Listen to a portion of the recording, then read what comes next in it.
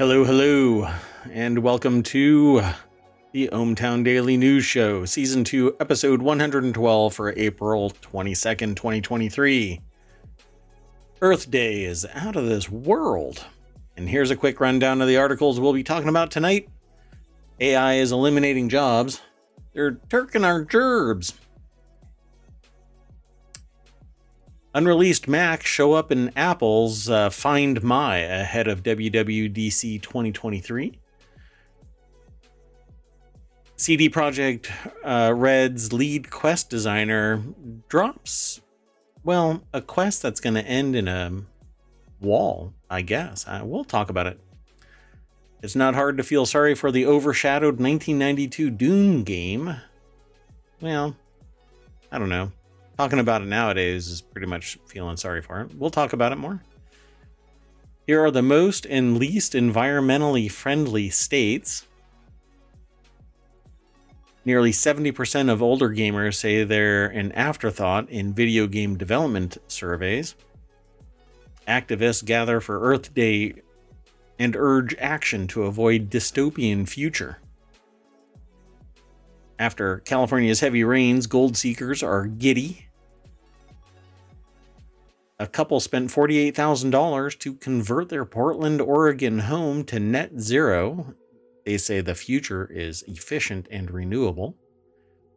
Research on 2,400 languages shows nearly half the world's languages diversity is at risk.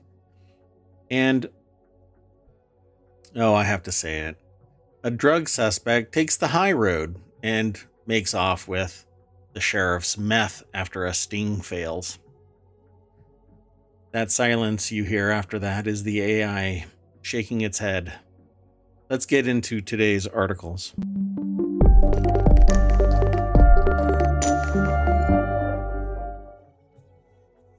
Hello, hello. Hey, you know what? The formatting is off. Okay, now I have closure. So, today has been a really hectic day. I'm going to go through the news as fast as possible, I suppose, and we'll talk about what needs to be spoken about. But today's kind of been a hectic day here in ohmTown. So I'll try again. I say this pretty much every episode, I think.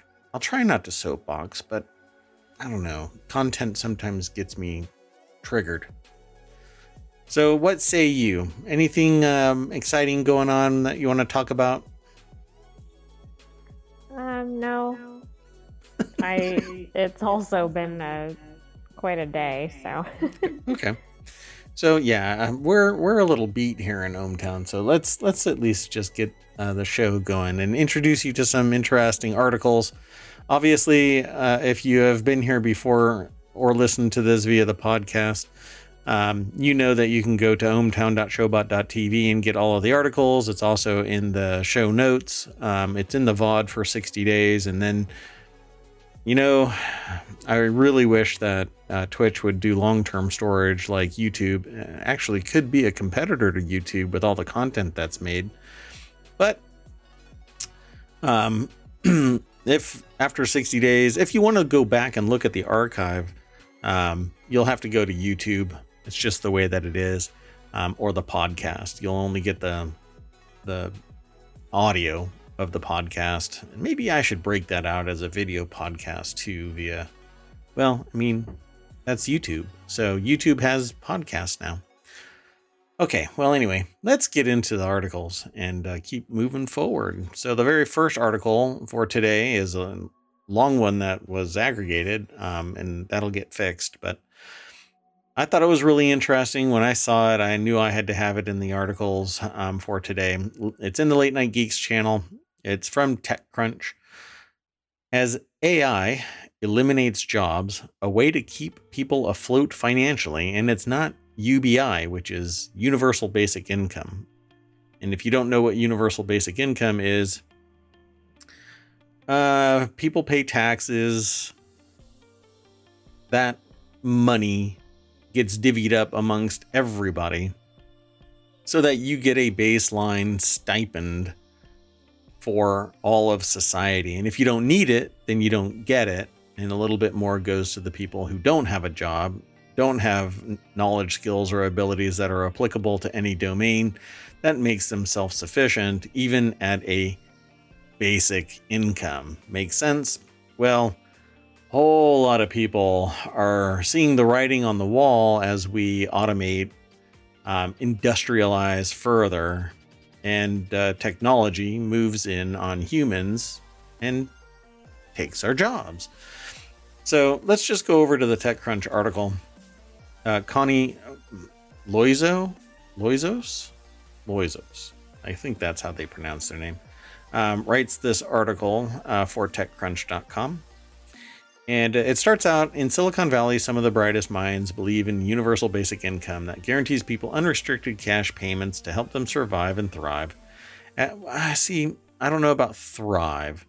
As advanced technologies eliminate more careers as we know them, from white-collar and creative jobs, lawyers, journalists, artists, software engineers, to labor roles.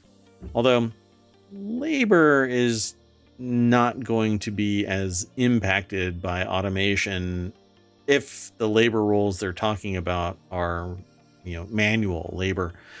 Technology will eventually, but it's seen right now as extremely expensive to do industrial size operations using anything other than human capital, except that human capital is treated like a machine, which is kind of ironic. So I did a little experiment, and I asked ChatGPT to become a social economist. And I know the answer to this already because I've done my own research. I talk to people, I lecture people on this topic. And lo and behold, the AI itself told me exactly what I tell other people. And I frame it as a social economist because a pure economist is going to look at just the numbers, not necessarily the human aspects of it. So we tie this together with sociology and society, and we refer to it as social economists or social economics. So they say, and this is a quote from ChatGPT, and I don't even need to really get into this article that much because it will go on to say what I am saying, but maybe in a little bit different way. But it says, it can say with increasing use of artificial intelligence and automation in the workplace. Now, my question was, what can humans do to make money when artificial intelligence takes the jobs available? I did not mention automation. All I did was mention artificial intelligence. So it already expanded this into the automation side of things because that's the real impactor. Artificial intelligence is a paperweight. It can't do anything unless somebody else takes that IP and runs with it, that information and runs with it, that construction, whatever it is, and runs with it. But with automation, that's where jobs disappear. So it says, and automation in the workplace is likely to have significant impacts on the job market in coming years.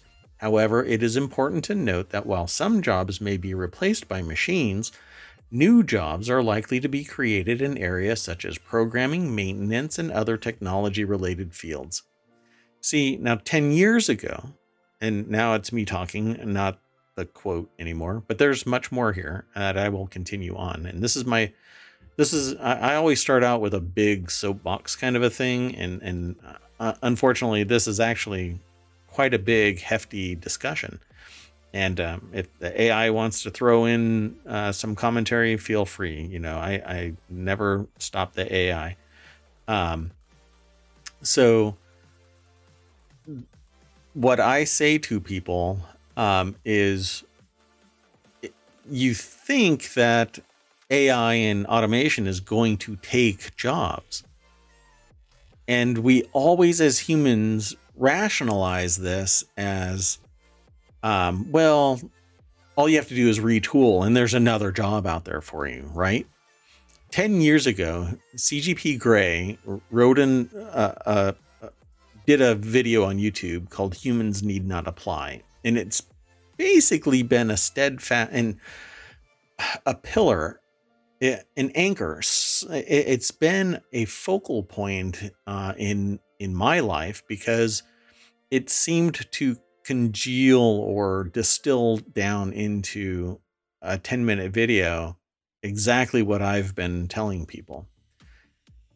And it drew one line in the sand, which was, for whatever reason, when it comes to human beings, we always rationalize, well, we'll automate and we'll do something and it'll take jobs, but there's other jobs out there.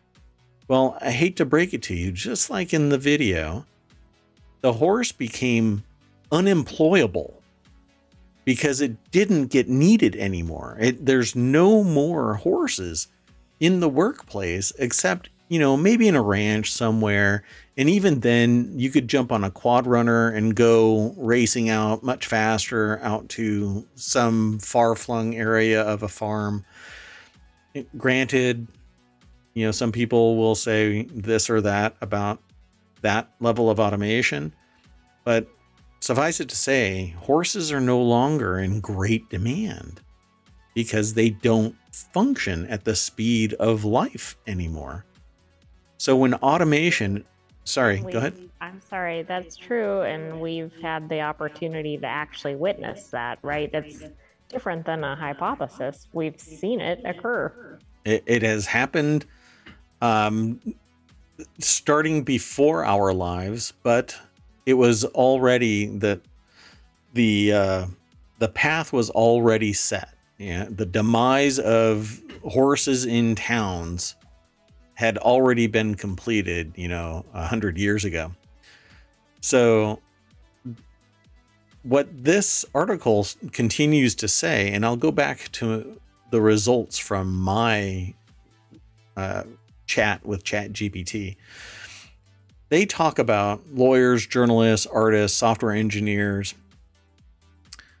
Unfortunately, the quality of the work that AI spits out has to be verified by a subject matter expert. So what everybody gets ramped up to be with knowledge, skills, and abilities is basically taking what might come out of an artificial intelligence and lands on their desk, these new experts, and they have to verify what gets punched out by an AI. Regardless of how good the AI is, you can't trust an AI because it's built on its large language model. And if the large language model is false, somebody else has to have liability in an enterprise. And you're never going to get an AI speaking for an attorney.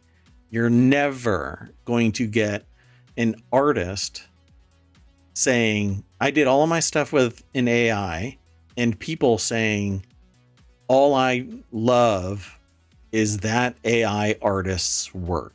Because they're going to love the artist, not just their AI generated work. They want the artist. That's what they, right? They want to get behind the person. Yeah. By the way, I looked up because I thought, I wonder how long the progression took from horses to cars. And I found an article in Scientific American that said it was only a decade. Yeah. Where it really converted, which is really astounding to me because it's such a monumental shift. Anyway, I just wanted to throw that in there. Yep.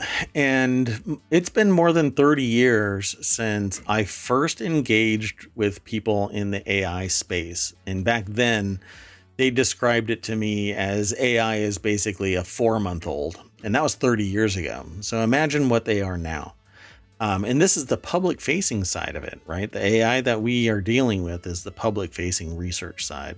Think of what's behind the scenes, right? Yep. This is the practical. Think of the tactical. And I know that I'm really digging into this article because it's actually very, very important. And it's big. I mean, it's not just important, but it's big. This actually impacts so many jobs, but for the human component of it, doing nothing more than verifying the results from the AI. Well, I think it'll affect our way of life too, not just our careers, because think about all the interactions we have with, person to person. How much of that in the future will be, say, person to AI or even AI to AI? I don't know. Oh my gosh. Can you imagine having two AIs talking to each other?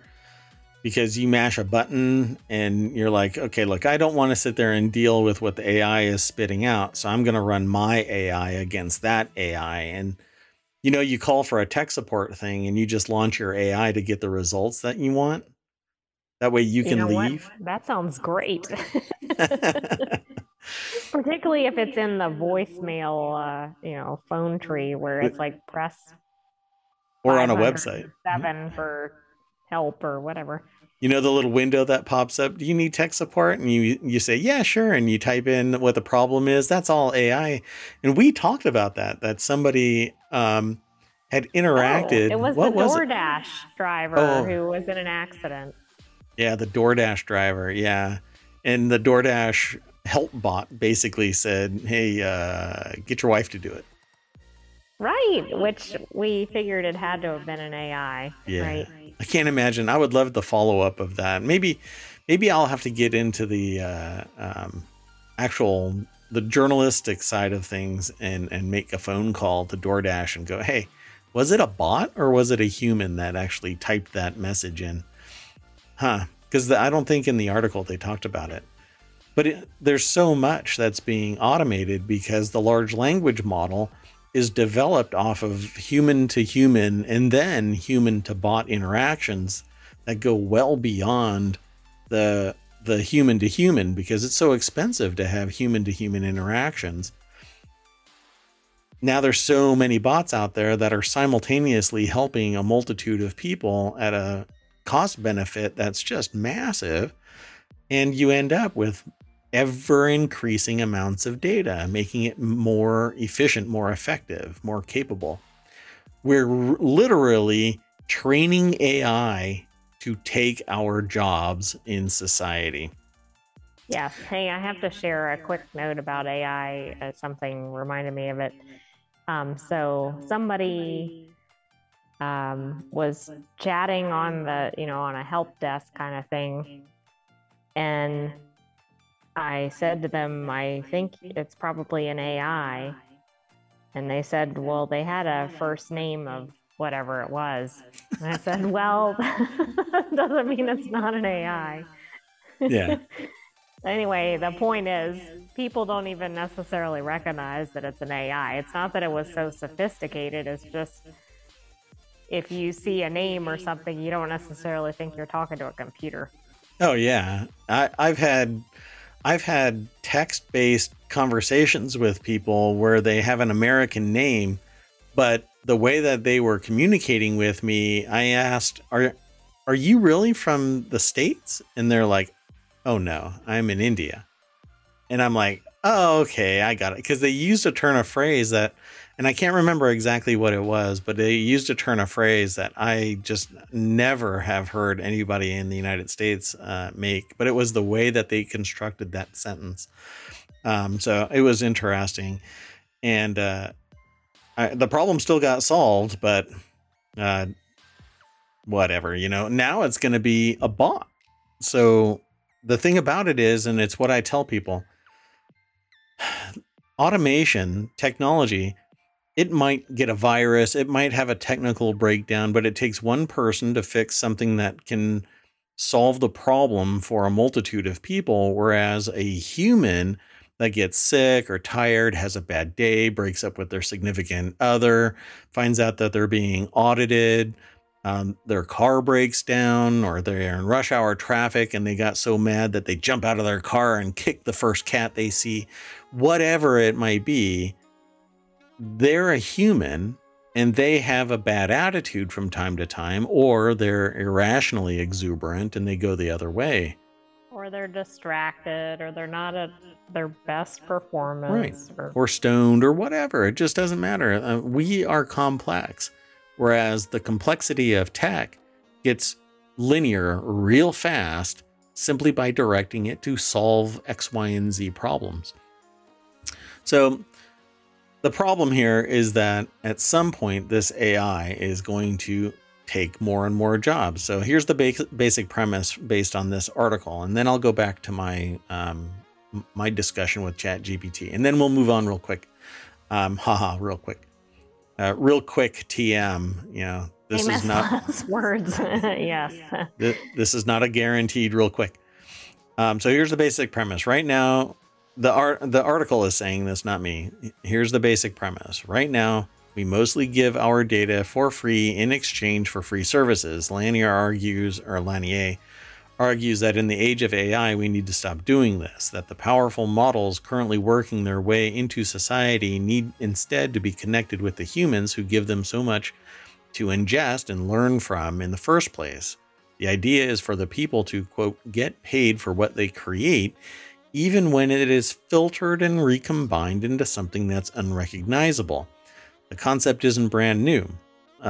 With Lanier, first introducing the notion of data dignity in a 2018 Harvard Business Review piece titled "A Blueprint for a Better Digital Society."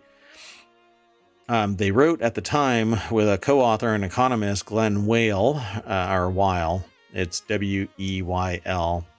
Quote, rhetoric from the tech sector suggests a coming wave of underemployment due to artificial intelligence and automation, end quote. But the predictions of UBI advocates, again, quote, leave room for only two outcomes, end quote, and they're extreme. Lanier and Weyl observed, again, quote, either there will be mass poverty despite technological advances, or much wealth will have to be taken under central national control through a social wealth fund to provide citizens a universal basic income. And that's the end of the quote. So I'm probably going to end up reading this. I swear I've read this before, but I feel like I'm familiar with the title. I don't think I've actually read the piece, but I also find it interesting that that's 5 years old. And the reason I think that's interesting is think how much further along this path we are, because things progress kind of exponentially.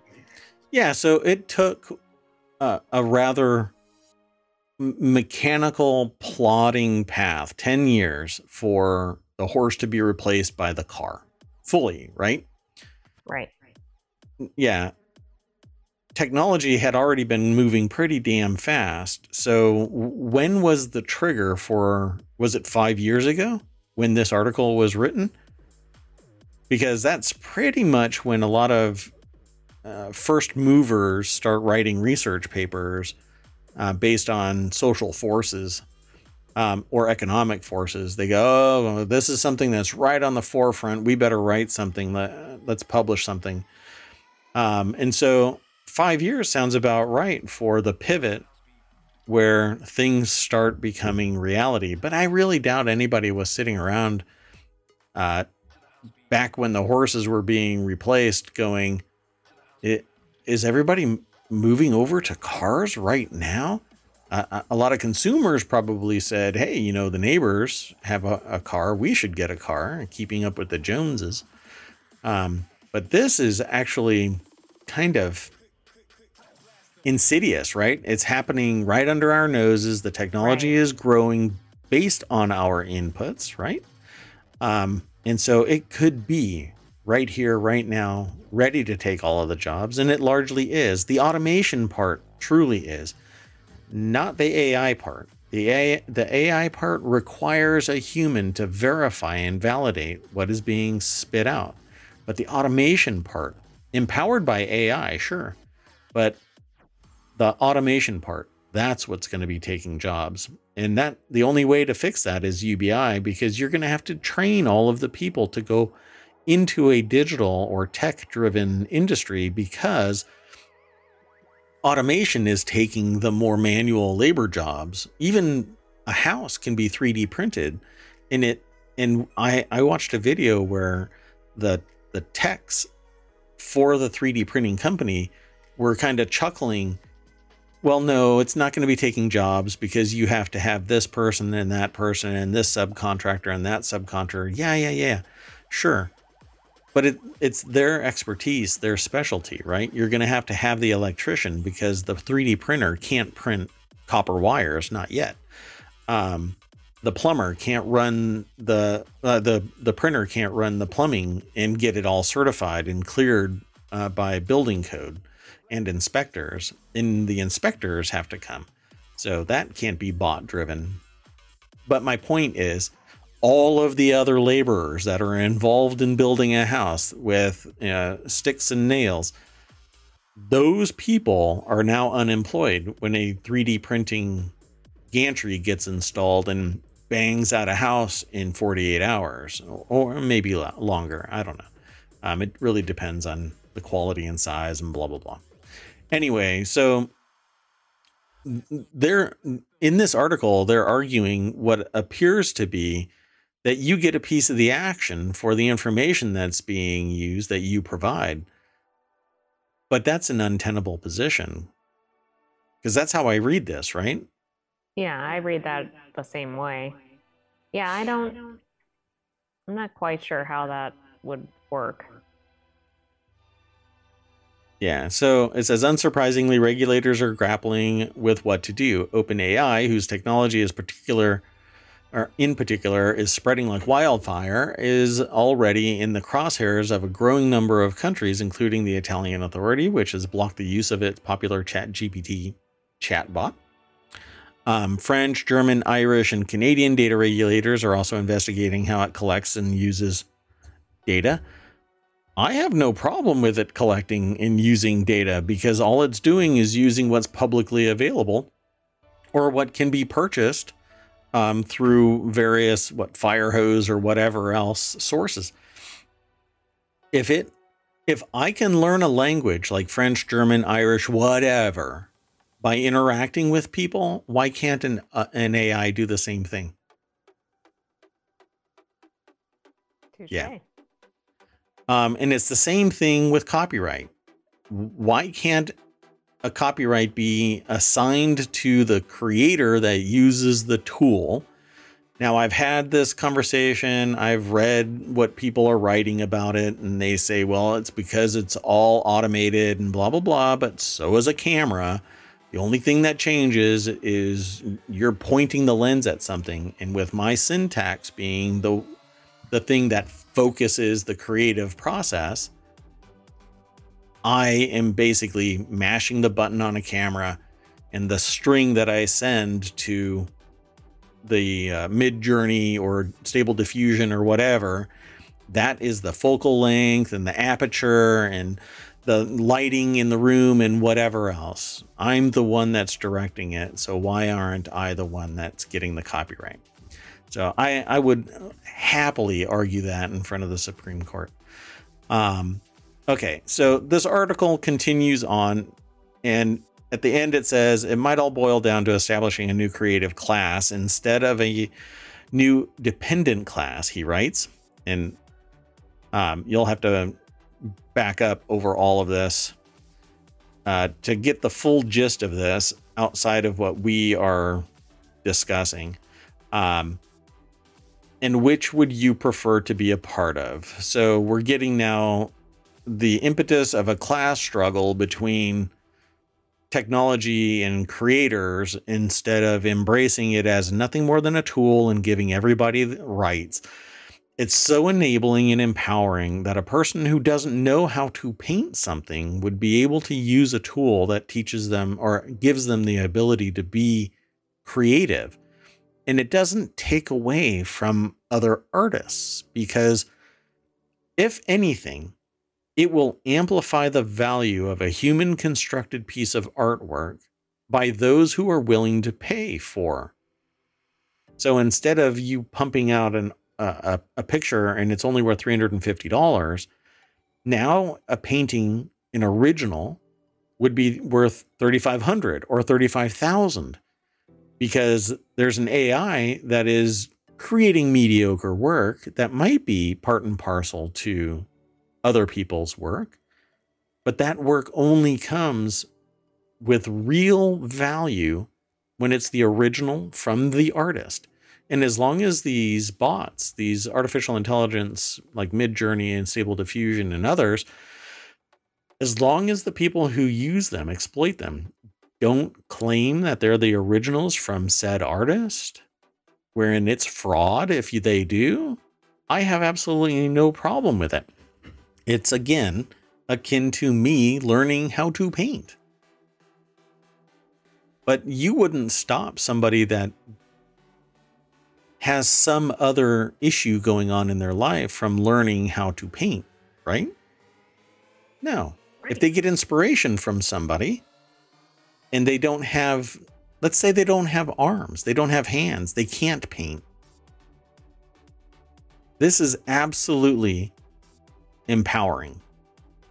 So I just see that artificial intelligence and automation shouldn't be coupled together as being this big job killer.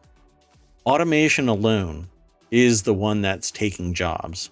Artificial intelligence is just empowering.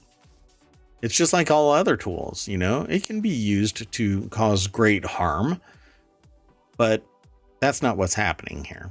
And I'm on both sides of this because I do create stuff, you know, behind the scenes on this side of the camera, I've created hundreds of products and services,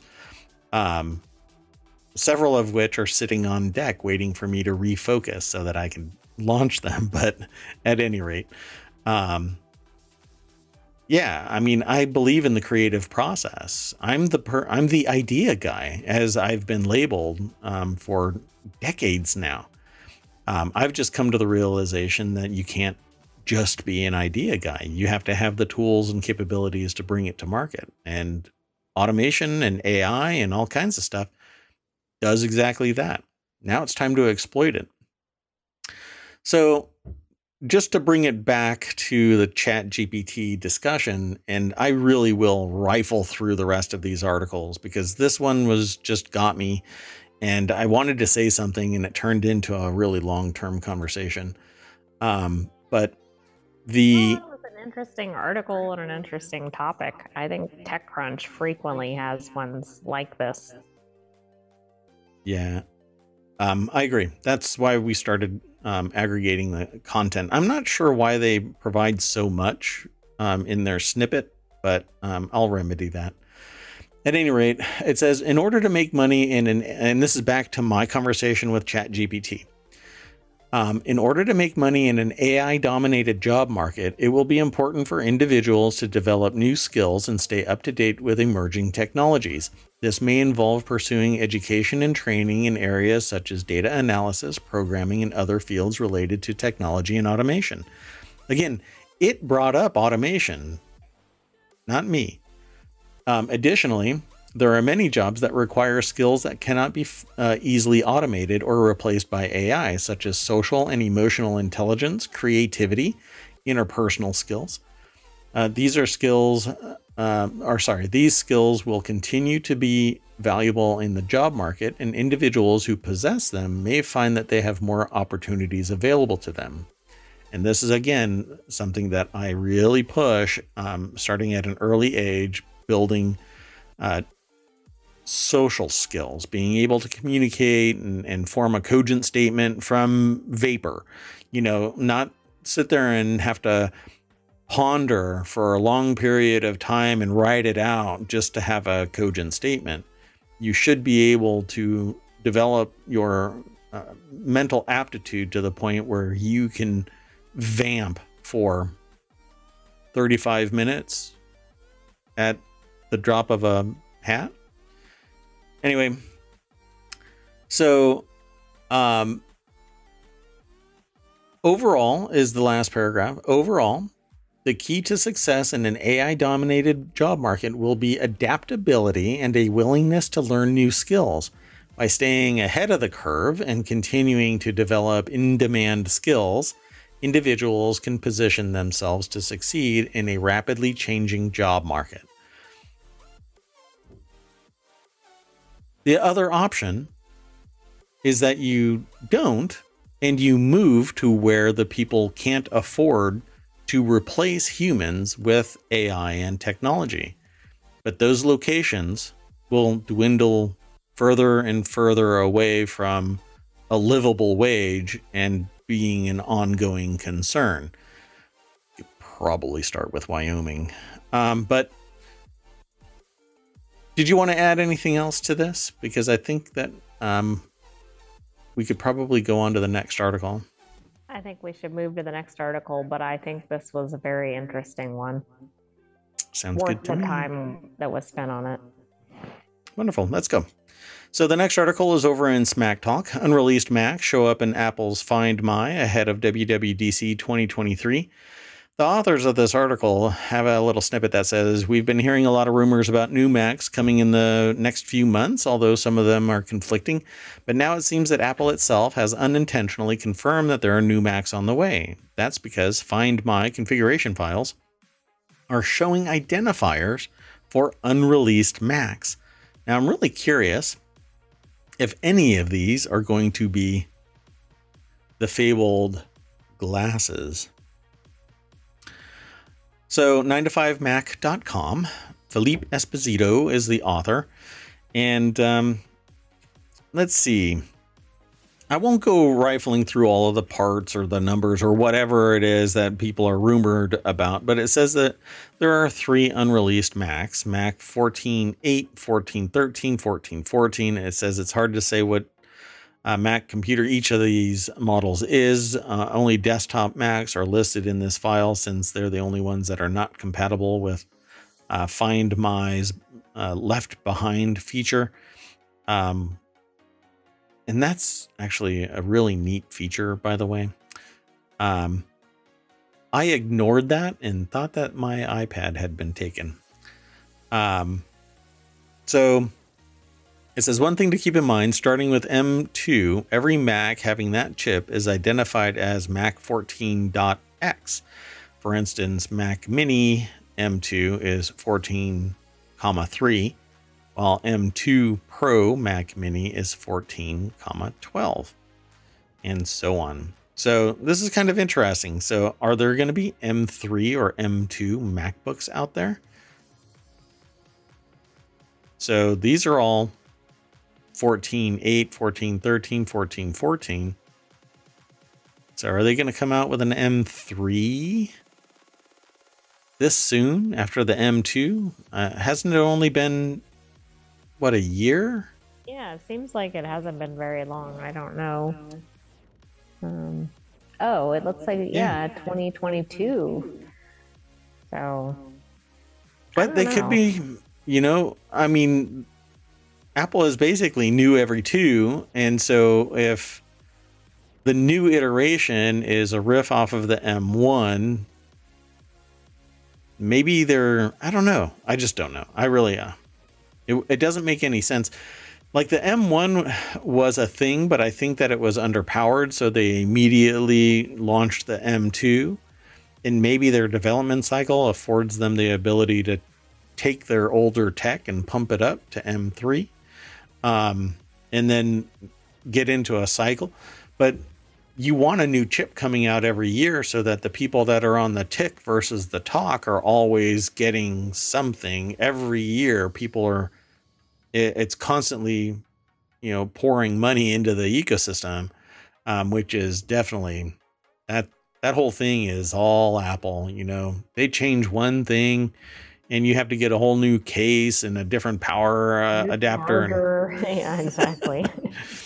And the iPhone is still not USB-C, so I think that's probably coming before anything else does.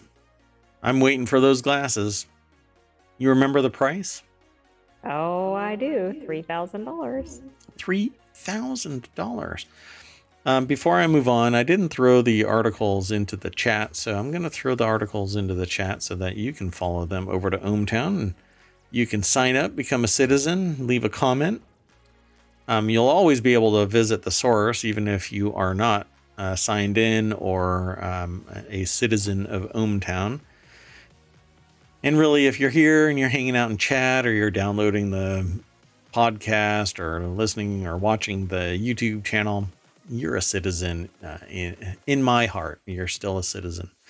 At any rate, unreleased Macs show up and Apple's Find My ahead of WWDC 2023. I'm pretty excited about that kind of stuff. I have a little bit of every denomination of technology, from Android to Chromebook to Linux and virtual machines, and I got a little of everything.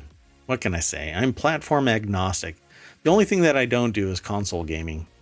I've just never bought a console, at least not for myself. I've bought consoles for other people because, Everybody else loves console gaming. Yeah, a lot of people do. Okay, so let's move on. Let's go on to the next article. So the next article is something that I grabbed yesterday, late yesterday after our last show, because I thought that this was shocking to hear.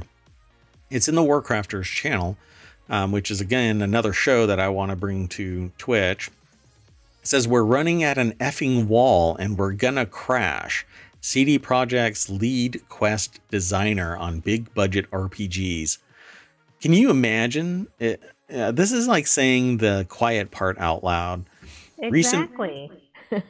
And this is from PC Gamer, by the way. So recent PC Gamer editorial: "The cinematic BioWare style RPG is dead. It just doesn't know it yet," caused quite a commotion between the lead designers at developer CD Projekt Red, Cyberpunk 2077 quest director. Is it Pavel? I think Pavel Sasko said in a recent PC Gamer Roundtable interview. Here's the quote.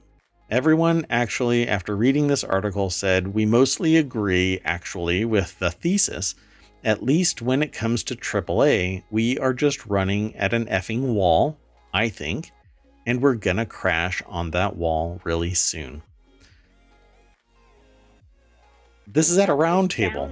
That you'd say that, like, you might say it internally to your company, maybe, but even then you'd probably cause some pretty intense reactions. But this is external.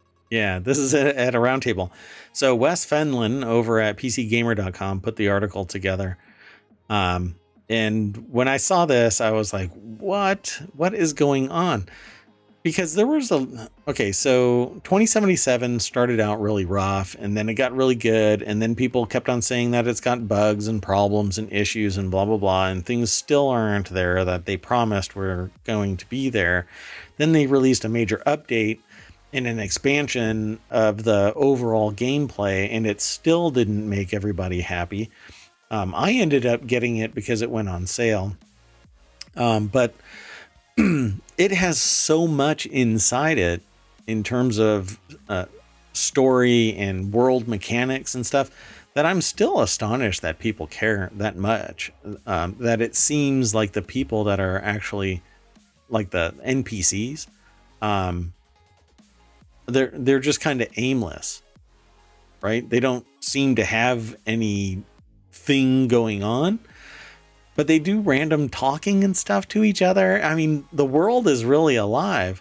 So I just don't get really the hate that 2077 gets.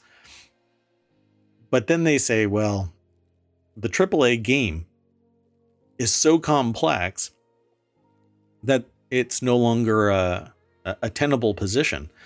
Sasko's comments above kicked off a discussion on the technology behind today's big budget games and the expectations players have for them. The wall Sasko referred to is the ballooning complexity and expanse of making games like Cyberpunk 2077. Before it released, it was safe to say that many RPG players assumed that if CD Projekt Red had done a fantastic job with The Witcher 3, it should be able to do the same with Cyberpunk. And everybody loved the Witcher series, basically. Witcher 3 was just phenomenal. But I think that the problem is that it is so big, it's so complex.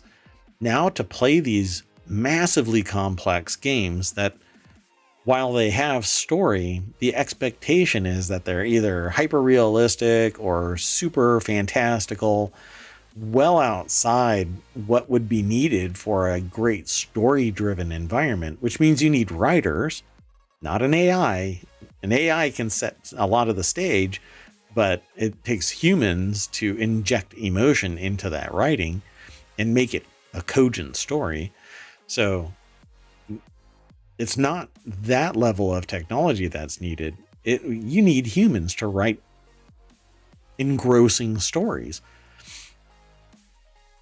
So it said, Witcher 3 has so many effing tricks, Sasko said, explaining one in particular, the way that it would often cut to black to stage scenes or transition between bits of a quest, letting the developer spawn or despawn objects, the change in weather or time of day. Quote, sometimes there's a scene of a guy behind a bar and he's like submerged waist up in the terrain because we didn't have animation. So he's just sitting there. But he looks perfectly fine in that scene, and it looks like he actually matches and everything works. But that's part of the and it's me talking again, not that quote. But that's because the story was spectacular. People really loved Witcher 3. Hey Z, welcome to the show. We're actually running really, really late.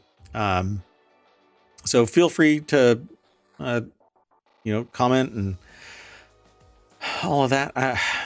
We're a little frazzled, by the way. It's been a really long day. But welcome to the show, Z. Really do appreciate you being here. So it says, then you look at Cyberpunk. No cuts, no black screens. You're in V. That's the lead character. You're not your own character. You are V. Oh yeah, we're just fine. Thanks, Z. And so it says this article really sparked that discussion. So in 2077, you're basically always on. If you want to be always on, you can take breaks and walk away and the world freezes. It's not an MMO RPG style world. But when you are in it, it is always in motion. Something is always going on. And I've always loved that idea. But for whatever reason, 2077 got a lot of hate. But 2077 and games of that size are expected now. That complex, that dynamic, that alive. So much so that I saw another streamer talking about a game that's defined as being hyper realistic, and they were criticizing the shadows as not being real enough. Oh, wow. So, I mean, is that the real issue? Is that the gamers have just come to expect something that maybe not every company has the resources to execute or to execute well? Well, when you pay $15 to $17 to $2,000 for a video card that's supposed to enable this type of tech, damn straight, the people that are paying that money and then $60 for a game, $70 a game, yeah, that's what they want. They either want fantastical scenes or they want hyper realistic scenes, depending on what game they're playing. Call of Duty, they want hyper realistic, yet people are taking like full automatic fire to the chest and surviving. That just doesn't happen in the real world. So they want both the fantastical and the hyper realistic environment. Hyper realistic, but maybe it doesn't operate in a hyper realistic way. Right. So much for not soapboxing today. I think what I need to do is not say that. And then I rifle through all of the articles. Anyway, so then they end up talking about procedural generation, which basically is a random seed generated world where everything is dynamic. And they talk about Wildermyth and procedural generation. So every time you play it, it's new. Unless you can find the seed, and then that seed will be the same. But they would have to expose that seed to you. But procedural generation is another thing because it makes the game perpetually new. But you have to create a story that is actualized in a dynamic environment, which isn't always possible. Because you could say the story says you have to cross this river, but the river is way over there, and the story drove you in the opposite direction. So now you have to go and find that, which means that the story has to be as dynamic, as procedurally generated, and then it might be chaos, or it may be so automated that it lacks evocation of any type of emotion. You just have nothing to it. It's just go do this, go do that. It's interesting, but what he's saying is true. The industry is driving, Mach 80 at a solid wall, and it's never going to meet the expectations of customers at some point. It's just not going to be able to make it without rock solid, wonderful story writing that engrosses a person to play the game, regardless of how realistic or not the artwork is. Because I've played games where it's nothing but pixels, for crying out loud. If the story, Stardew Valley is a lot of fun. It has a story and it's engrossing, and you play it, and people play it a lot. So World of Warcraft was great up until it started doing the grind world boss kind of. All we're really doing is trying to get people that are really gung-ho in the game and not in the story. Yet I've bought every expansion because I'm a knucklehead. Anyway, I think it's an interesting article worth discussing. So if you're interested in that kind of thing, definitely click on that link and go over. It'll be in the show notes, and it's actually in the VOD now, but anyway, go check it out. Let's move on to the next article. This next one is It's hard not to feel sorry for the overshadowed 1992 Dune game. I'm going to do this one really quick. Richard Cobbett is the author of this, or Cobbett, I don't know. They said, we're rerunning Richard Cobbett's classic crapshoot column, in which he rolled the dice and took a chance on obscure games, both good and bad. I think it's interesting that this popped up because there is a Dune game. I don't think it came out yet. I just closed Steam because it was driving me crazy. But there's a new Dune game coming out, and this is the kind of thing where I go, oh, this could be great story driven, because the Dune movies, plural, and book do a great job of world building, and it kind of pulls you into it. And now there's this new Dune Part 1 and Dune Part 2 that does expansive world building and actualization of the real expanse of Dune. Is that Dune Awakening, by the way? Yeah. Okay, yeah, it says planned release date to be announced on Steam. So yeah, that's the new one. Let's see. Dun, dun, dun, dun, dun, dun. Let me see if I can pull it up. Yeah, I can't. I'm not going to load up Steam again. Anyway, so taking somebody's book, and by the way, there are several other of the Dune books in existence, and then it wasn't his son. Doggone it, now my brain just went blank. Anyway, as you learn about Dune, it expands into world building that Dune itself never really did. So you learn about House Atreides, you learn about the what was a jihad against artificial intelligence, which I think is really interesting that we just got done talking about it for 40 minutes. Something that ended up compromising humanity, and they blew each other up, and all of the survivors took nuclear weapons off into space. And now they're at a standstill, basically a Cold War, but now they also have this drug called melange, the spice melange, that empowers fantastical stuff.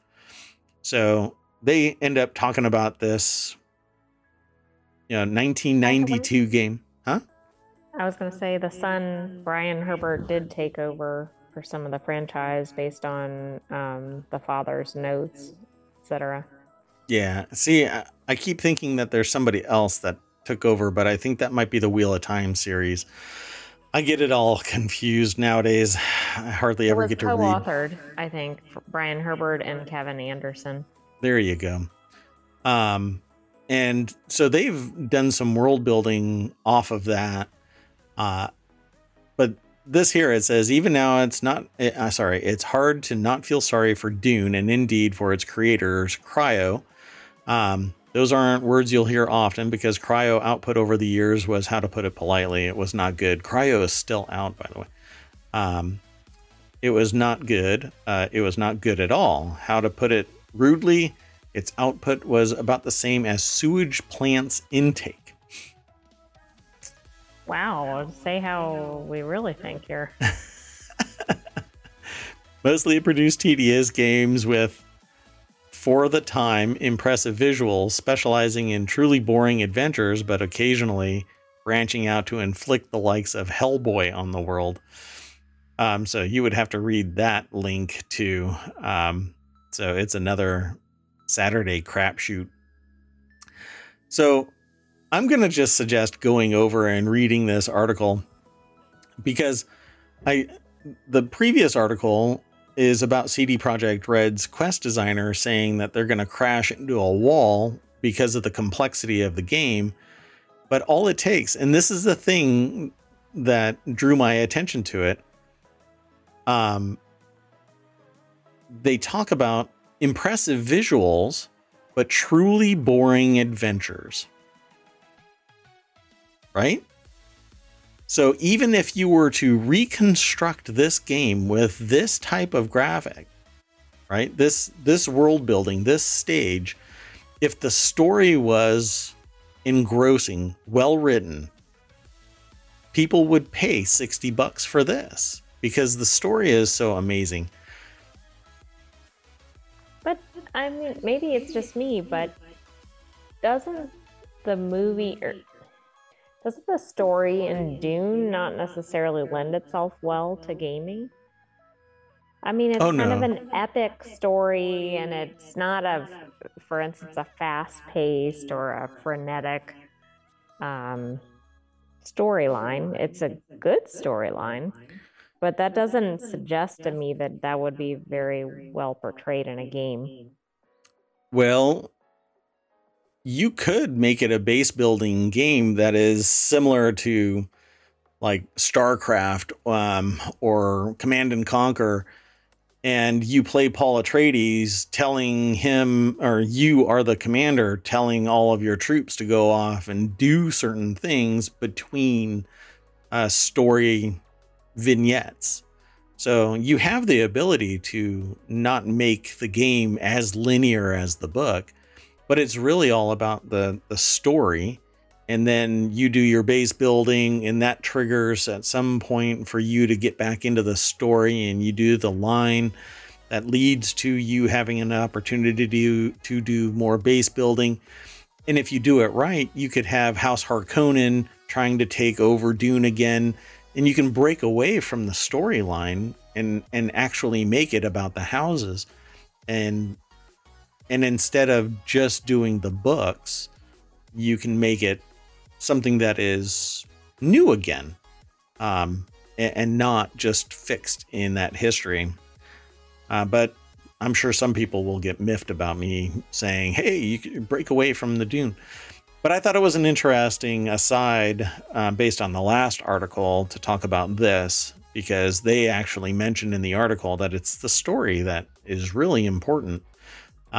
Good or bad, the story is what makes the game, because people will play little pixel games as long as the story is engrossing. You want to move on to the next? Yes. Okay. So the next article is over in the Mobile channel, and there you go in chat. So in the Mobile channel, we have, here are the most and least environmentally friendly states. It's a big transition from what we've been talking about, but life is holistic. So a little bit of this, a little bit of that. You know, you can't only have one flavor of beer, folks. You got to try others. So the story at a glance. The study published by WalletHub ranked the 50 states on 3 factors: environmental quality, eco-friendly behaviors, and climate change contributions. The greenest state is Vermont. The Green Mountain State, West Virginia, was the least green state, which ranks 48th in environmental quality and eco-friendly behavior, and last in climate change contributions. Ouch. This is the Green Mountain State is because nature did the work, not because humans engaged in doing protective measures. So, as the nation celebrates Earth Day, that's this weekend, here's an analysis of which states are the most eco-friendly and which are falling behind. Nick Robertson over at The Hill, and they have this Changing America, Shared Destiny, Shared Responsibility. It's kind of like, isn't it the New York Times that has, is it the Times? The Times, that has Democracy Dies in Darkness? Washington Post. Washington Post, yeah. So I just want to say something. Vermont is the Green Mountain State, yeah. But it was written in an odd way and made it look like West Virginia was. And West Virginia is actually called the Mountain State, which I find that very interesting given the comparison of these two. Oh, that's funny. So the greenest state is Vermont. Okay. When I read that, I was like, huh. But I thought that was accurate. So I'm glad that the AI corrected me. So the greenest state is Vermont. West Virginia is the least green state, which ranks 48th in environmental. See, and eco-friendly behavior, and last in climate change contributions. It seems like a green state, right? West Virginia. It has a ton of mining, though. And it has not very, I guess, progressive climate policies. So it says environmental quality includes factors like air, water, and soil pollution and energy efficiency. Eco-friendly behavior refers to aspects like the amount of solar panels, number of electric cars, and commute times. Hey, where's Wyoming in this? Climate change contributions cover carbon emissions and other greenhouse gases. It says for the DMV, Virginia grabbed the 17th spot overall, while Maryland topped it in 5th. Some argue climate change distracts from what they deem higher priority policies, but experts believe that eco-friendly behavior is not mutually exclusive with driving the economy forward.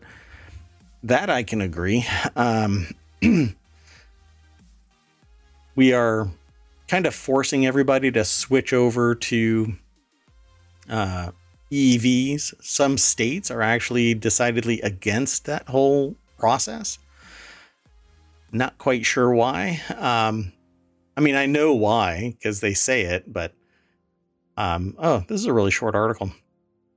Anyway, it says, but that doesn't mean that Someone in a poor scoring state is out of luck or can't help the planet. There's a plethora of ways someone can individually do their part. See, but while I agree that individuals play an important role in perpetuating an eco-friendly environment, it's really the industrial partners that society is forced to be in partnership with. Even if America were to pivot to be hardcore green, eco-friendly, there are other countries out there that say, well, you all went through your industrial period. We should too. Right. And it's tough to perhaps call out another country or state. Yeah. When its circumstances aren't necessarily the same, or we're looking at it in hindsight. Having said that, I think all of us should be moving to the extent we can toward more environmentally friendly you know what? practices. Pick a side. You have to get bent out of shape, AI. You can't just be level-headed about this. You have to get outraged. So Z says, oof. I'm not sure what the oof is in response to, because I saw it, but we had been talking, so I didn't stop at that moment. But I love this. I suspect it's for the 3 stats for the, the lowest. Oh, all state. in one? Oh, for West Virginia? Yeah. Or it was me forgetting what the Green Mountain State is. So then Z pops in with, nah, your plastic fork is totally screwing us. Oh. Yeah, I don't even like, when I order out, I don't like getting the plasticware that comes with it. I'm like, I'll just keep that stuff. They're like, but you're ordering enough food for 6 people. I'm like, yeah, I have 1 fork. I'm good. Maybe I'm just really hungry. Don't judge me. Exactly. Just charge me. Let me move on. Thank you very much. So if you want to move into a green state, see, my problem with a lot of this stuff where they go, well, this state is this and this state is that some people will actually take this as like the impetus to relocate to a greener state. But really what I want are people to move into these ungreen states, or what's the opposite of a green state? I was thinking non-green, but that's kind of the same. These non-green, I want people to move into non-green states and bring that level of awareness and enlightenment to the state to change the dynamic. It's like everybody who's talking about Florida right now going, oh my God, let's get out of Florida. No, the more people that vacate it means that it's going to lean even harder into its fascist state. Time to stop it, but because but if you're not in alignment with that location, then it's difficult individually to to make that decision. Yeah, and Z says that too. Same idea with people leaving red states for blue states and such. Yep. I suppose you were writing that as I was saying it, so I'm glad that we're all on the same page. That actually is very important to me. So,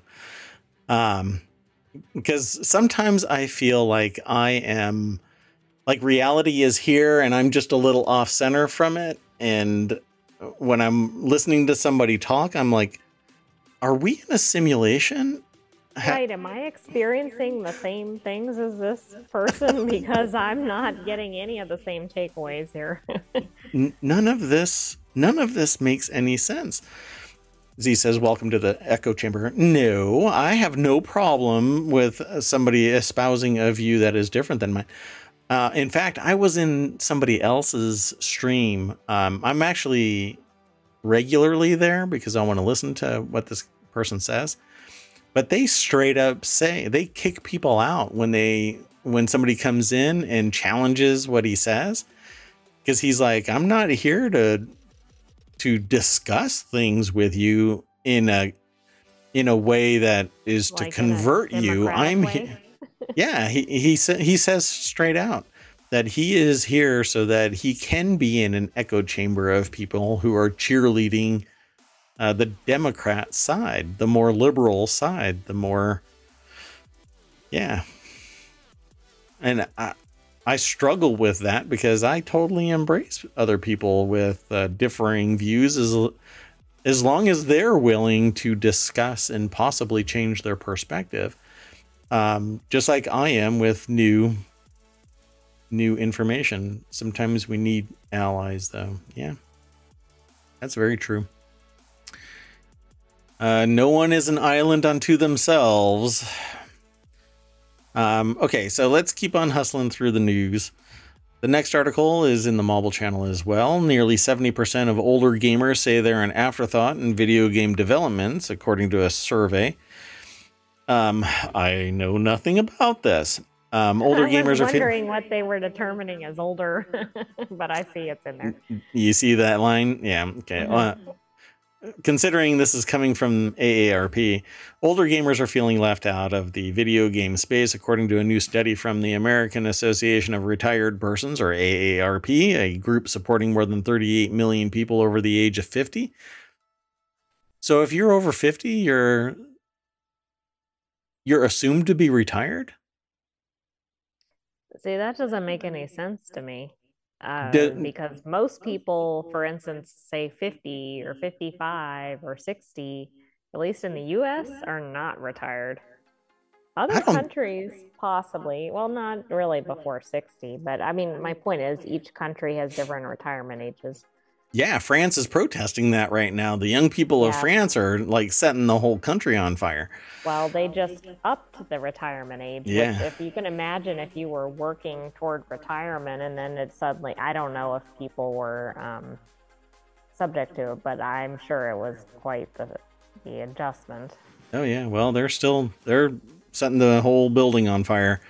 People over 50 make up a significant proportion of gamers, but feel that developers aren't taking notice. The survey found almost 70% of older players said that they felt their demographic was an afterthought for game developers. Yeah, that's why there's easy mode for all of us old people. No, I'm just kidding. I probably shouldn't have said that because somebody's going to get upset with me. About 45% of people in this age range play video games at least once a month. What? At least once a month? What kind of a tourist is that? Come on. Let's go over to the hill. Or I should say, over the hill. Anyway, Nick Robertson at the Hill wrote this article. And they put Wordle on there. I love it.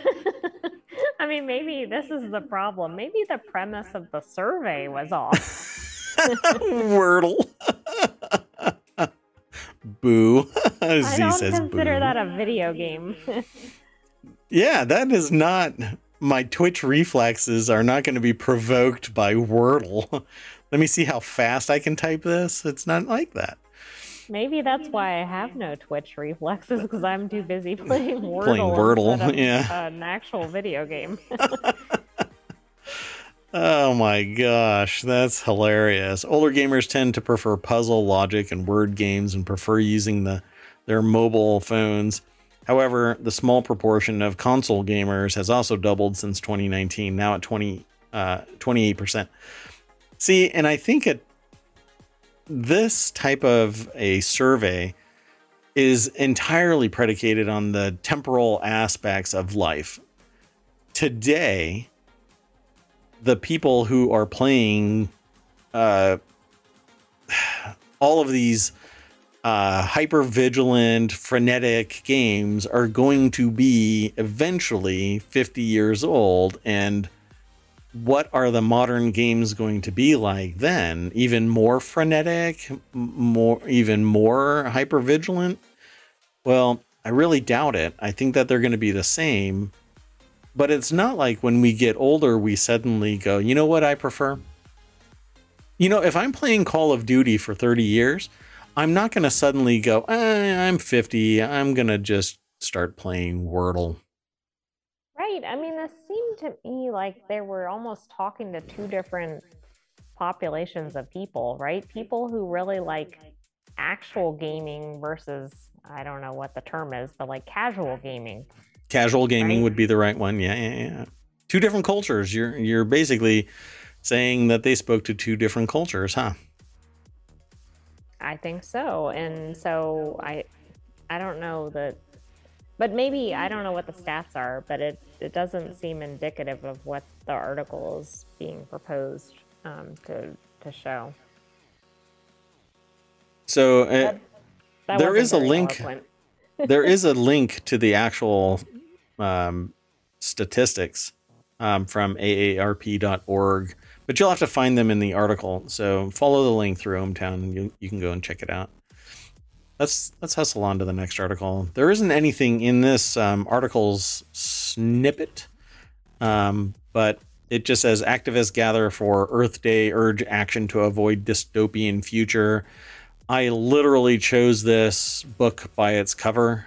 Anything that says dystopian future on it, I'm pretty much okay. Let's see. You're selecting it.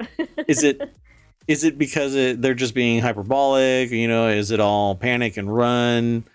Let's see. So this is a Reuters article from CNBC, and there's a person here. The picture, because this is also a podcast, so let me describe this picture. A man is dressed as a tree walking on stilts past the Houses of Parliament at the Big One environment event, which coincides with Earth Day in London.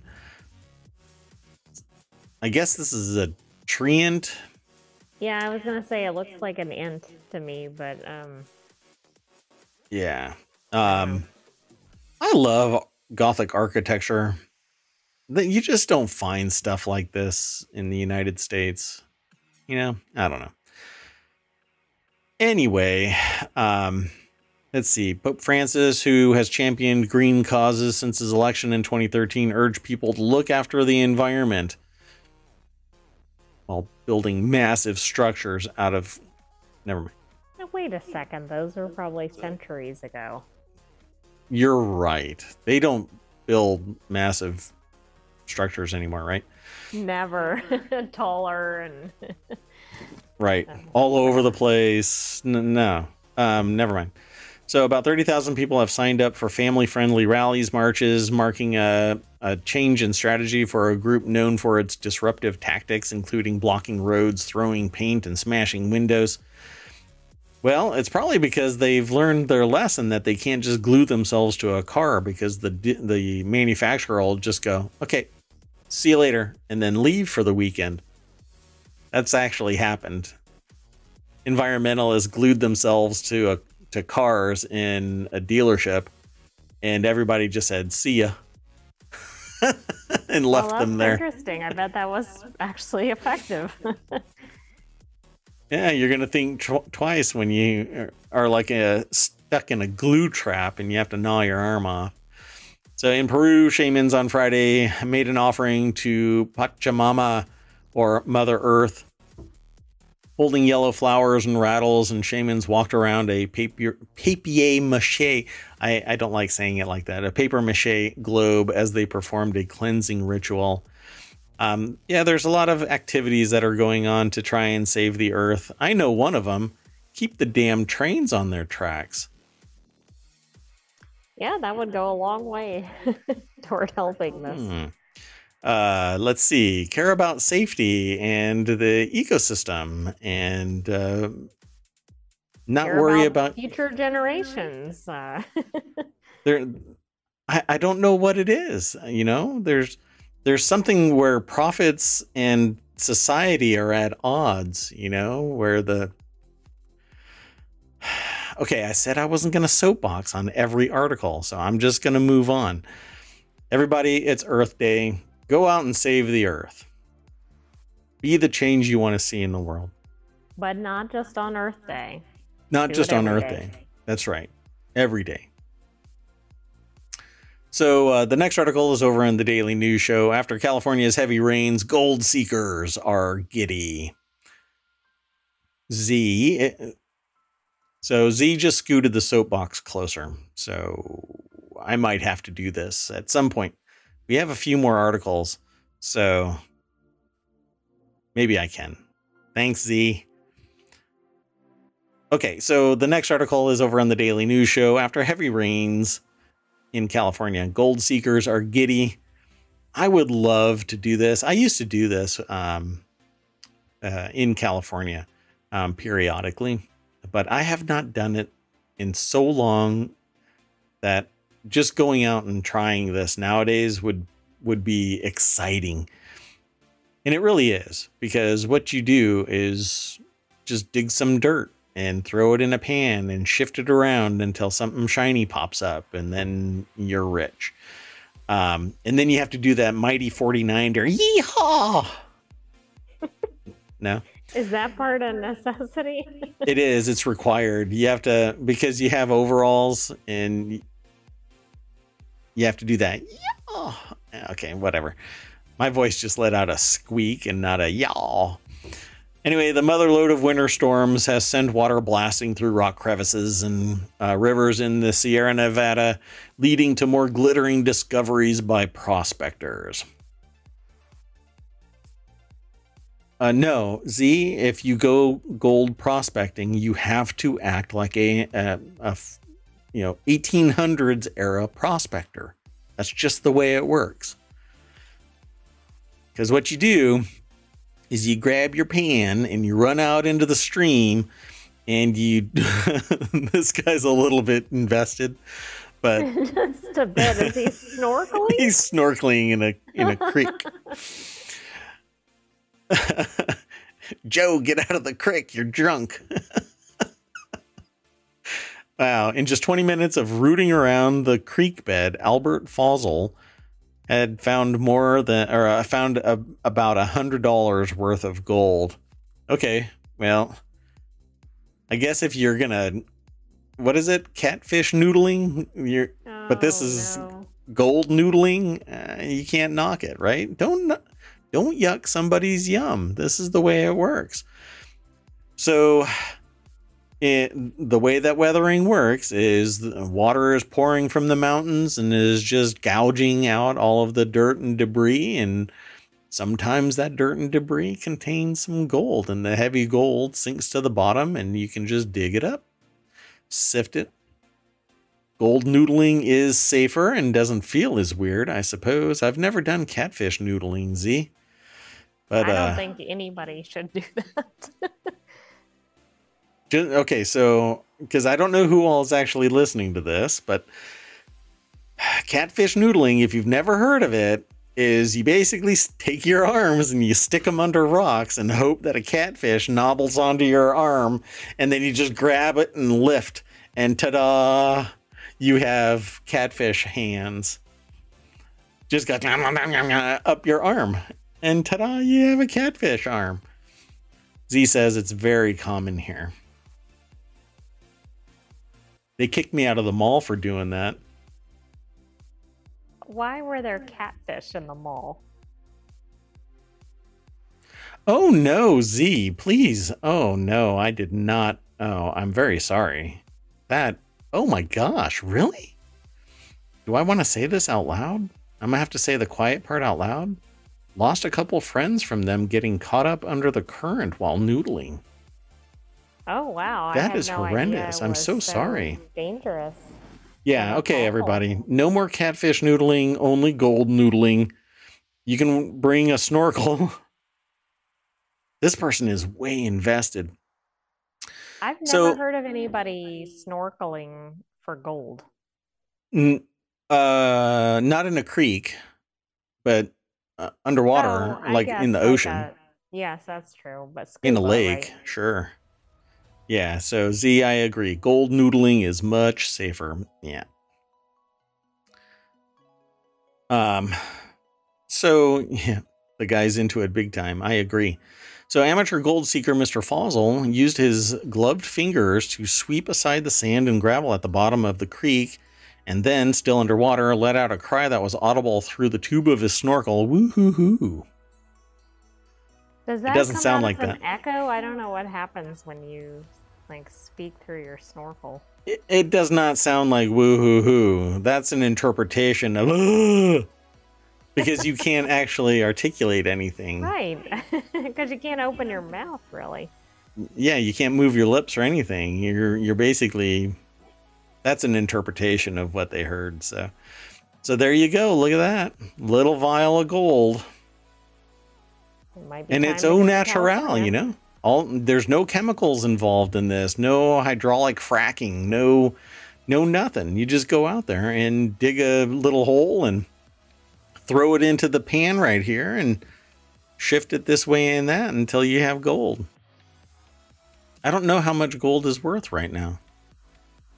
Several thousand at least. So this is over at Placerville. A lot of people are talking about Placerville because, well, it's always been a place to go and get gold. It's been nearly 175 years since the gold rush that drew countless wagons and ships filled with prospectors, but the foothills of the Sierra Nevada are still home to a quirky group of gold seekers, heavy on beards and flannel, who pore over old maps of the site of a now vanished saloon or walk the backcountry searching for nuggets and other artifacts. I'm getting my accent on. Placerville is a 15-minute drive from the valley where James Marshall, a carpenter from New Jersey, was building a sawmill in January 1848 along the American River when something shiny in the water caught his eye. Some kind of metal, wrote one of his workers in his diary in the quirky spelling of the time, as one does. That looks like gold. I'm on board. So okay, it's AI. about $2,000 an ounce. We're packing our bags and our server, and we're heading to Placerville. I found my calling. I want to be a mighty 49er, and I want to go and dig holes and shift them left and right and get some gold in them there hills. Oh, Z, you typed that right when I said it. That is beautiful. We are sharing the same brain cell. Are you a wizard? By the way, the AI is looking at me with that. So the AI is actually nothing more than cascading alphanumeric cryptic code, kind of like the Matrix. And I can discern their reaction to my words. And boy, they're just looking at me like I am a complete idiot. Anyway, if you are interested in this kind of stuff, because of all of the weathering that's taking place in California right now, people are finding this stuff, but you had better be ready to live a hardened life, because you're going to have to climb out into the hills, and that's where it is. Bring your sluices and your pans and just start going to town on this dirt here, and eventually that's what it looks like right there. Typically in that black sand, you're going to get the little pieces, little flakes of gold, and then you get your little sniffer cup or whatever. That's a sniffer bottle. You squeeze it and you pull the water in, and it usually grabs some of the gold as well. And there you have it. Thousands of dollars just waiting. Just waiting. What do you think? How about that? Might have to go. We'll just go, oh, look at that. A tray of gold pieces that Mr. Dayton has found in the past few weeks. I guess you just stay out there for months at a time. Okay, you've lost me there. Your shower is nothing but a dip in the creek. And you hope you don't get eaten by a mountain lion. All right, let's move on to the next article. So, since we're not going to move out into the hills, how about we spend $48,000 to convert the Portland,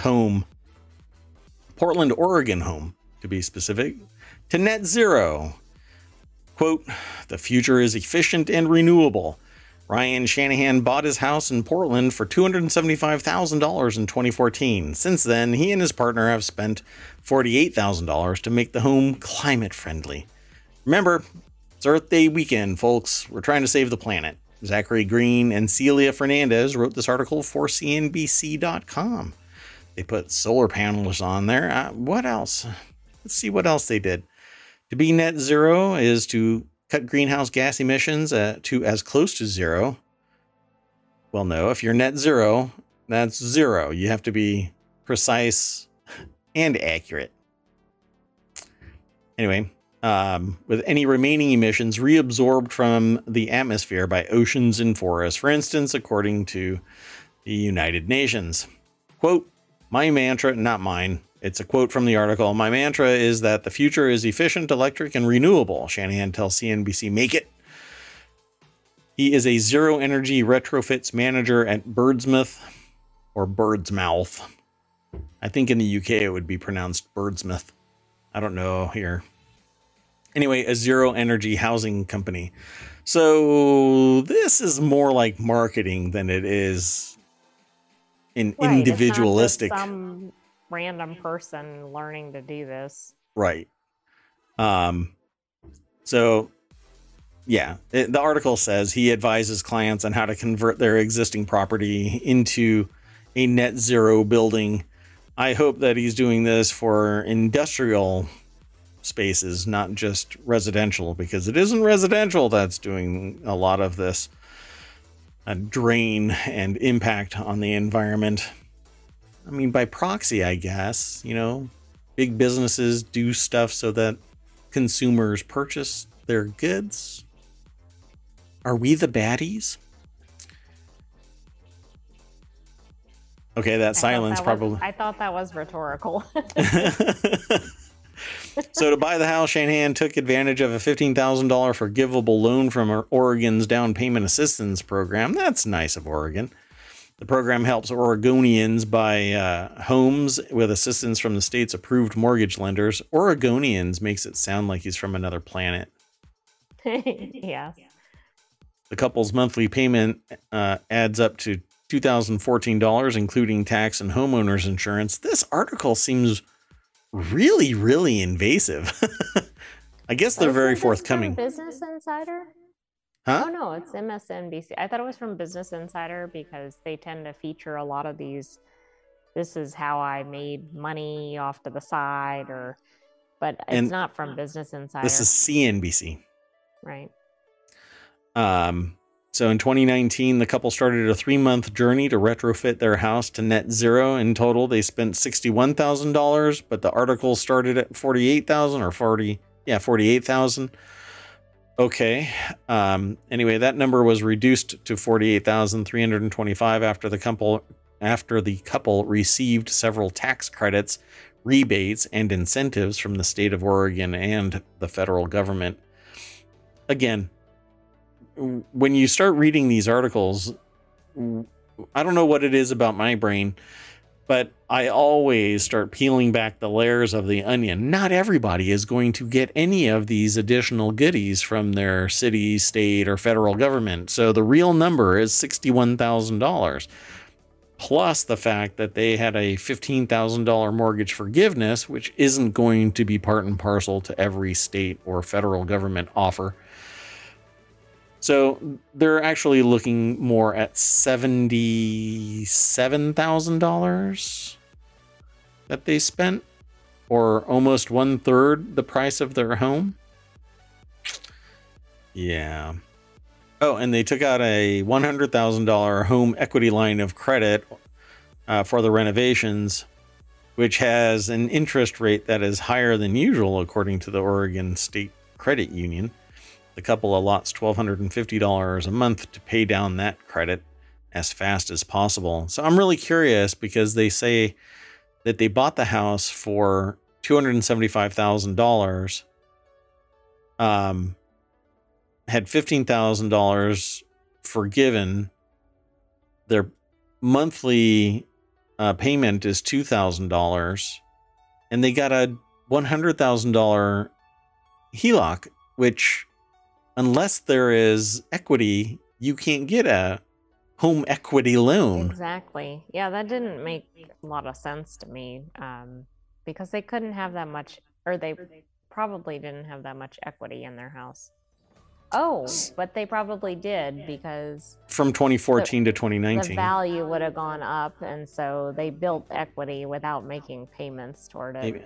Yeah. So again, not everybody has that increase in their property values. I just think that articles need to be a little bit more realistic. You know, it's just like sports and music and all of this. People have aspirations to be like this, but the opportunity is not always there. So you have to be more realistic. Otherwise, people have irrational expectations for their particular performance. Look, I know all about dreaming, folks, and dreaming repeatedly and not having it realized can put you in a mood. So anyway, if you're interested in that kind of stuff, many states have different options, but you'll have to look into it. This person might have been really connected with people that afforded them the knowledge, because the enterprise that he's in focuses on taking advantage of these particular programs.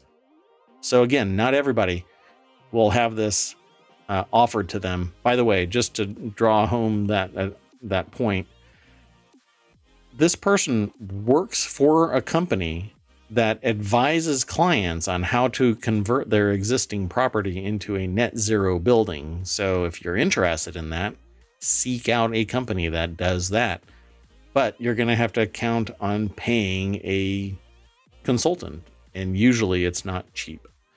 So anyway, I think it's cool, but again, I just think that it's not realistic to have everybody expect that type of performance. It's just not possible. Let's see. Oh, I messed that up. So let me throw the next article into the chat. Did you want to add anything to that other article? No. Yeah. So the next article is in the Mobile channel, and research on 2,400 languages shows nearly half the world's language diversity is at risk. I think this is kind of sad, but it is the way of society. Right. Languages evolve. Some go extinct. Some emerge. Yep. Well, anyway, there are more than 7,000 languages in the world, and their grammar can vary a lot. Linguists are interested in these differences because they tell us a lot about our history, our cognitive abilities, and what it means to be human. Totally agree. I think we, though, have the technology nowadays that we could extract this from the people who do have this ability.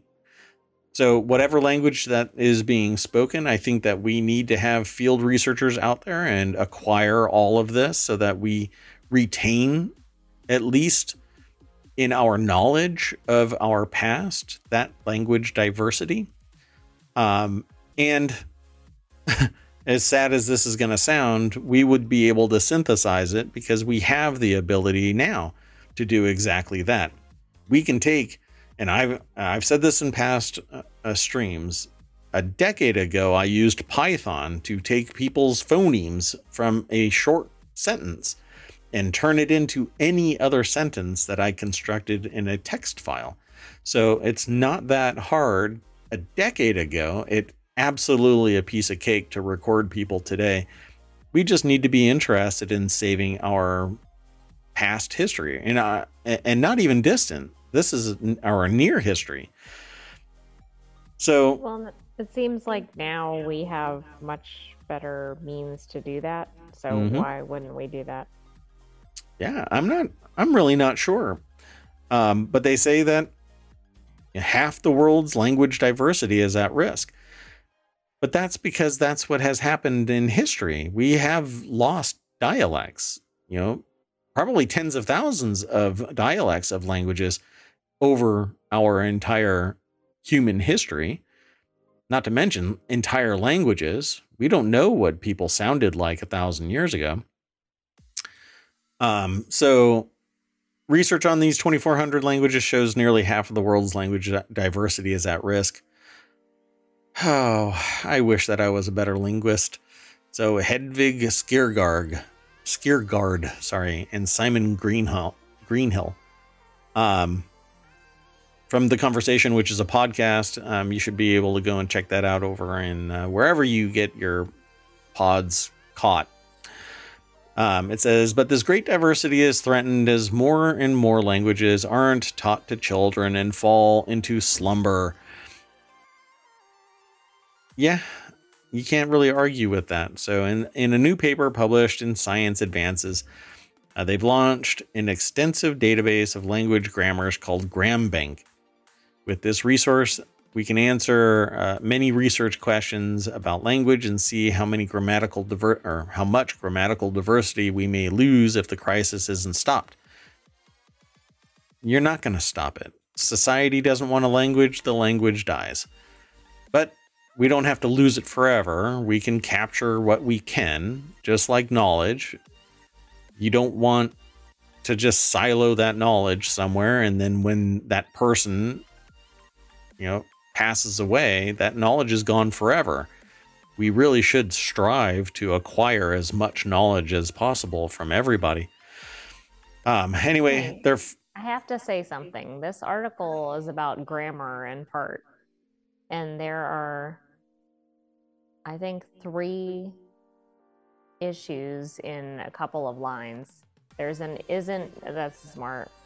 There's an isn't without an apostrophe. There's 2 words that should be weirs, like W-E'-R-E. And I've only just looked at that little section, so I just wanted to point that out. I thought that was taken away from the article. Wow. The AI throwing shade. I think we just lost another sponsor. Not that they're a sponsor now, but they're definitely not going to be a sponsor. They're not going to be cheerleading us anytime soon. The AI is throwing shade at the article. Wow. Not even I would do that. My gosh. Why? Oh, I found another one. Oh my gosh. Okay. You're not allowed to parse these articles anymore for grammar. I'm going to delete that. Oh my goodness. Anyway, what the heck? No, don't read it like that. Don't stop analyzing. Oh, no. Oh. I'm not kidding. There's another one in there. I don't know what happened with their autocorrect or their spell checker. Their grammar checker. Right. By the way, if you're a writer and you're looking for a good editor, I have an AI that is spectacular. Our findings are alarming. We're losing languages, we're losing language diversity, and unless we do something, these windows into our collective history will close. It has in our historical record that it's closed, so do something. Capture it now. Go to all of the AI is exploding about this grammar. I'm trying not to look. So they created GramBank. So it says it was a difficult task. Grammars of different languages can be very different from each other. Moreover, different people have different ways of describing how these rules work. Linguists love jargon, so it was a special challenge to understand them sometimes. In GramBank, they used 195 questions to compare more than 2,400 languages, including 2 signed languages. That's spectacular. The map below provides an overview of what they've captured. So wait, this is a graph. That is a map. The map was above, not below. Okay, I quit. Anyway, I think that it's really important for us to capture as much information about humanity as possible, so that we know how far from which we fall when we actually do the analysis, at least in the short term. Maybe that was a little bit too cynical. So what's next? Without sustained support for language revitalization, many people will be harmed, and our shared linguistic window into human history, cognition, and culture will become seriously fragmented. And that is humanity. That is society. That is culture. That's everything. We are dynamic and living. So losing something means that, well, we've gone in a different direction. And I mean, it's a shame, but if we change direction, then we change direction. Capture it while we can, remember it, and always be able to look back and say, this is how we were. Let's move on to the next. Go ahead. I just wanted to point out, it said the UN declared 2022 to 2032 the decade of indigenous languages. So Cool. maybe there will be an increased emphasis on recording some of those languages, etc. Man, as I was reading that, I was like, what? Angelina Jolie? Oh, Angelina Joshua. Cool. To get a feel for what this can be like, check out this interactive animation by Angelina Joshua. There is a link at the bottom of that article that is linked there in the show notes. Feel free to click that. It'll take you to this, and then you click on visit the source, and it'll take you right to the source. I always say, go visit the source and pay them the attention they deserve, and then come on back and you can sign in, leave a comment, hang out. I tend not to make comments on my own site because I want to talk here live on the stream. Pardon me one second. The air's always dry in the office in ohmTown. So let's move on to the next article before I start coughing again. So this is the last one for tonight. Oh, doggone it, I did it again. I always hit Control C instead of Control V when I go over to the chat. I don't know why. I think chat, Control C, I don't know. Pretty stupid, but anyway. So the last article for tonight is the Daily News Show article about drug suspect takes off with sheriff's meth after sting fails. So my brain instantly went to sheriff's meth. Why does the sheriff have meth? And what does Sting have to do with this? It's not even Dune, for crying out loud. Sting was in Dune. If you didn't know that. I didn't know that. He was Fade Rotha. Anyway, so authorities say a suspected drug trafficker is on the run with nearly 60 pounds of methamphetamine belonging to a California sheriff's department. Talk about perks of being a sheriff. You get meth. Did I read that wrong? Back to the grammar. So this is in Riverside, California. A suspected drug trafficker is on the run with nearly 60 pounds of meth, or 27 kilograms. We're international here in ohmTown. Belonging to a sheriff's department after an undercover sting went wrong. According to the Press Enterprise, it's actually from the Associated Press over at ABC News, but you know how things work in the news. This person writes it, somebody else sees it, somebody else writes about it, somebody else sees it and writes about that being seen somewhere, and so on and so forth. 6 degrees of separation. Yeah, you know that Swallowed the Fly, Mm-hmm. Yeah, what's that one called again? You remember? I need to look it up again. Yeah, I can never remember when it's important. Anyway, authorities set up a sting Wednesday in an attempt to identify drug traffickers. Undercover deputies met with the suspect for the drug sale, and the suspect later drove away. Deputies from the gang task force attempted to pull over the suspect, who refused to yield and sped off. Interesting. Due to the high speeds and suspect's disregard for public safety, deputies lost sight of the vehicle. It's almost daily that you watch this in LA, but apparently not in Riverside. They got away. Well, that's because it's not LA and they don't have maybe the same infrastructure like the pseudo-famous helicopter pilot who's always tracking the LA car chases. Yeah. By the way, the song is The Old Lady Who Swallowed a Fly. Oh, see, context clues are there in the lyrics. Or there was an old lady, sorry, who swallowed a fly. There was an old lady that swallowed a fly. Well, in this case, there was a suspected drug trafficker that stole sheriff's department meth. So apparently, all it took was a high-speed pursuit, and they decided, okay, we'll let them go. You know what's interesting about this, though, is maybe they put inside all of that meth one of the Apple trackers, the little So that would be air tags. interesting. And of course, if they did, they're not going to announce that. Right. They're going to go, oh, oops. And now they know exactly where they are. Now my speech is broken grammatically. Now you need GramBot, or I think that was the name of it. Yeah, I don't know if that'll help me. Pretty interesting. I'm not going to drag this out. They're high on the hog with meth, and they took the high road and got away.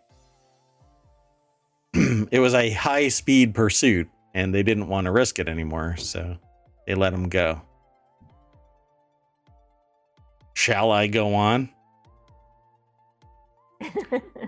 Past the If they get captured, they will not be charged with a meth demeanor. Ugh. The high road. Yes, Z, I said it. I said a lot of stuff just now. And I'm going to leave it all in there. You know, this is how the sausage is made, folks. What's wrong with meth demeanor? I think that's a great joke. Oh, gosh. I just tell them, folks. I could throw the AI under the bus and say, I asked the AI for jokes, and that's what they sent me. Now, wait a second.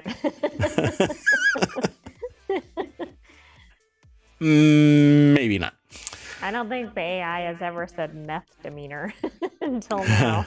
Until now. Mm-hmm. Now it's in your large language model. So, folks, that is it for tonight. The ohmTown Daily News Show is done. I always take you back to the welcome sign, which isn't there anymore. I kind of joke about that because I took down the sign, and now I'm going to put a little sign up that says, "Get off my lawn." No, come and hang out. Really appreciate it. Thanks for hanging out with me. If you have any questions or comments or anything, you can always send an email, or you can see me in Discord, or you can see me in countless other chats under Mayor Watt. One regularly, Dunkstar, Duncstar. My favorite late at night. Well, for me, they're in another part of the Omniverse that is Twitch. Awesome. Z is usually there. The AI from ohmTown is not there. They power down for the night so they can focus on grammar the next day. Anyway, if you go over to ohmtown.com, you'll always get new news. At the end of every show, I click the little logo and ta-da, we get some new news. And then we end up talking about whatever might be on that front page just for a split second, see if there's something interesting. Is there anything interesting? Should I just shut all of this down? I don't know if there's anything on the front page. I mean, today is a quiet news day. Today is a quiet news day. I think everybody is concentrating on it being Earth Day. There's a cyber attack article that might be interesting. A cyber attack? Did I miss it? On some casinos. Oh, near the top Gateway there. Casino confirms cyber attack on Ontario IT infrastructure. Z, if you're taking off, thanks for coming. You are always awesome. Oh yeah, and Timeless_EXE, another streamer over on Twitch. Go and check Timeless out. They too are an AI. Dun dun dun. Sometime around midnight each night. At least here on the East Coast, it's midnight. They're from South Africa, so they have a different time zone. Something in the UK.